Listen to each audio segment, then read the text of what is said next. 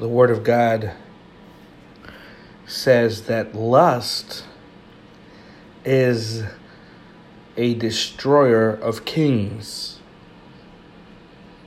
So when people hear of lust, they automatically they connected with sexual desire, and that is true. That is the most common one that people are controlled by. That's the most common one that destroys individuals, especially within the kingdom of God. So as called individuals, as Christians, we were saved from the world. And the Spirit of God comes to make us new creations. He comes to transform our minds. He comes to change our hearts. It's not just the moment you confess faith in Jesus that work is done. No, it's a continual process, and you have to be part of it. You have to be part of that process. You have to be completely on board, because if you do not allow yourself to be changed, then it's irrelevant. God can be willing. God's willing to change you. That's why He offers salvation to mankind. He offers them salvation. He offers them a way out. He offers them eternal life. But it is your responsibility. It is my responsibility to allow the work of the Spirit of God to occur within our hearts, within our members, so that we can change, so that we do not desire the old life, so that we don't desire what Jesus is saving us from, or what Jesus saved us from. So we don't go down the road and start missing the old life, because that's an actual thing. People who have professed faith in Jesus, they desire the old life. They miss the old lifestyle. They crave the old life. They do a good job in masking it, but the reality is that it's still in them. It's still a desire. They're quiet about it, but the Lord reveals that that's not the case, that it's clearly on their mind, and they don't do what they need to do to overcome it. They're very apathetic about they're very apathetic when it comes to the lust of their minds. They're very apathetic when it comes to the lust of their hearts. They laugh it away without realizing that it is a destroyer. It is a killer.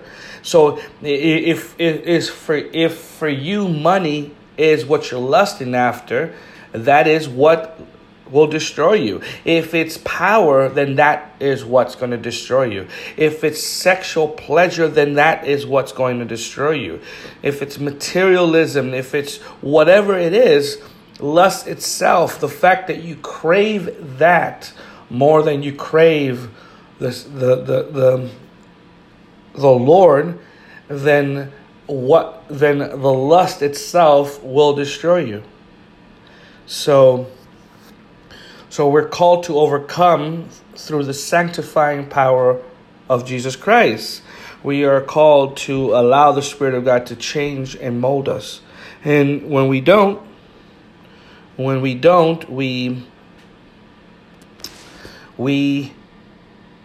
are just making excuses as the time goes by, and the day will come where eventually that which you're feeding, those thoughts which you are giving into, those desires and those cravings that you are giving into, they will ultimately win. And the casualty will be you, the vessel. You will lose. You will lose. I'm reminded as Moses was leading the people of God, as when God delivered the people out of Egypt. And that's essentially us. That's our testimony. God saves us. We confess Christ as Savior and Lord of our lives. So God is delivering us from slavery, the land that we once were part of, the world. He delivers us like he delivered the people out of Egypt, out of the hand of the hand of Pharaoh. And so that's essentially us. And so he's leading them, and they're out. They've seen the hand of God save them in miraculous ways, but they begin to murmur, meaning they begin to complain, and they begin to refer to their previous lifestyle. They begin to refer to how they used to live, and they used it as a reference, as a good thing. They said, we remember the flesh that we had access to. That may be you as a single individual, a single Christian who is currently not involved in you're not married, for instance. You may desire or maybe lusting after the flesh. You want companionship. I know in Numbers, as we read, they were desiring meat, flesh to eat. But you get my drift. So you desire companionship. You desire flesh. You desire, and whatever the case is, and you start to say, well, I remember when I used to be able to just do what I wanted and when I wanted. I remember when I used to get to eat what I wanted and when I wanted. I didn't have so many rules, though I was a slave. See, they didn't realize they forgot that they were slaves, though they were looking back to the days of the past as a good thing. God delivered them from essentially hell. He delivers us from bondage. And then we begin to complain and reminisce and say, this is too difficult. And you begin to reminisce the times of your past and the exploits that you experienced, the relationships that you were involved in, and all this stuff. And the Word of God says that this infuriated the Lord, that this infuriated God, that the wrath of God was aroused because the people that he had just delivered were now complaining and saying that Egypt was better.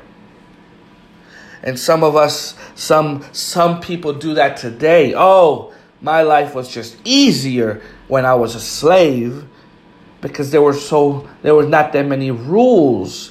See, these people that think this way, they have lost sight of the truth.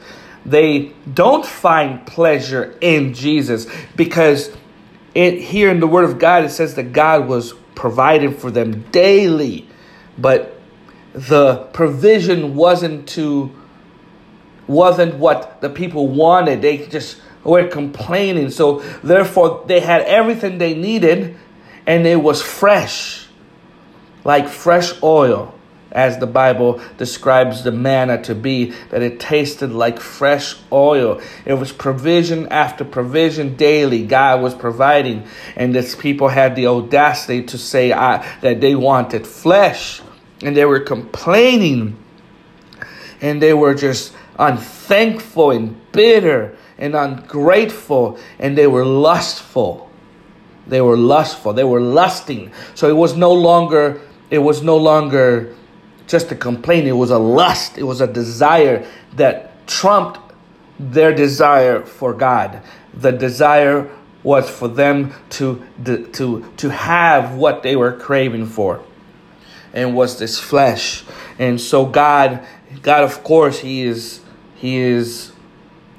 angered by this. He's angered, and he responds in such a way that Listen, you're gonna get flesh. Oh, I because you weep, because I hear you complaining and crying and murmuring, that you're gonna get flesh, and you're gonna get so much of it that it's gonna come out of your nostrils, that you're gonna loathe it. Essentially, I'm gonna give you access to what you desire, but it's gonna kill you. But it's going to destroy you. And essentially that's what occurred. It rained quail for this time period. And God smote the people that lusted with a great plague. And the place was named a particular name. It was referenced as the place where the people lusted, because it was where they were buried. So lust will bury you. Lust will blind you to see what and where God has taken you from, and will blind you to see where you are heading, unless you repent. Unless you repent and realize that you are being deceived by familiar things from your past, and you need to do whatever it takes not to be deceived to that degree that eventually you go back, or that God gives you up to those desires that eventually will kill you. Because if you continue to complain, if you continue to be bitter, if you continue to reject the provision of God by the Spirit of God, if you continue to reject Jesus by seeking Him, okay, and you're still controlled by the lust of your eyes, and if you're not careful, God sees your heart. God sees the cravings of your soul. And if you're not careful, He will give you up to those desires. God will give you up to those desires. And they will, and by meaning, He'll just step aside and you will make those decisions. And you will pursue those desires. You will pursue those cravings. You will pursue that flesh, however and whatever it may look for you as, to the point that it will consume you and you will be destroyed, because you did not realize that where God was taking you was much better than what you were craving for. So the people of God, be it then and now, they have to keep focused on the goal, and that is the eternal. That is the promised land. What is the promised land? See, trying to fulfill a desire outside of Jesus, meaning if it is money and you pursue it and you try to obtain it, that's not going to satisfy the lust that you are craving for it. If it is companionship and you desire intimacy for whatever it is, finding a spouse is not going to answer it. You may think that's your solution. It isn't. I know you are in denial. You may say, well, what do you know? You're married, if you want to talk about that. How do you know that's not what's going to resolve it? Because it isn't. Because a spouse isn't God.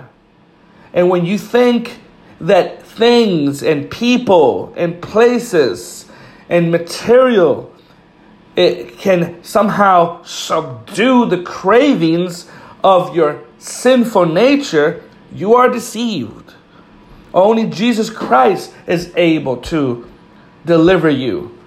So you best realize now that your solution is to cry to the Lord, to seek His face, to seek the Lord, to obey His voice, to be thankful for where you have, to seek out His face until you enter into the promised land. That is your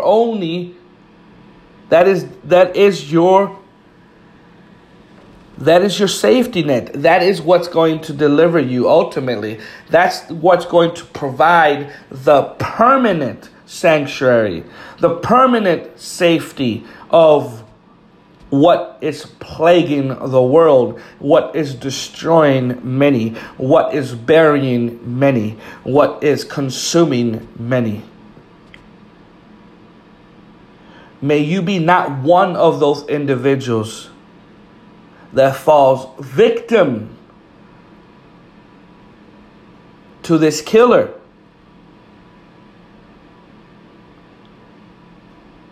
May you be one that overcomes it.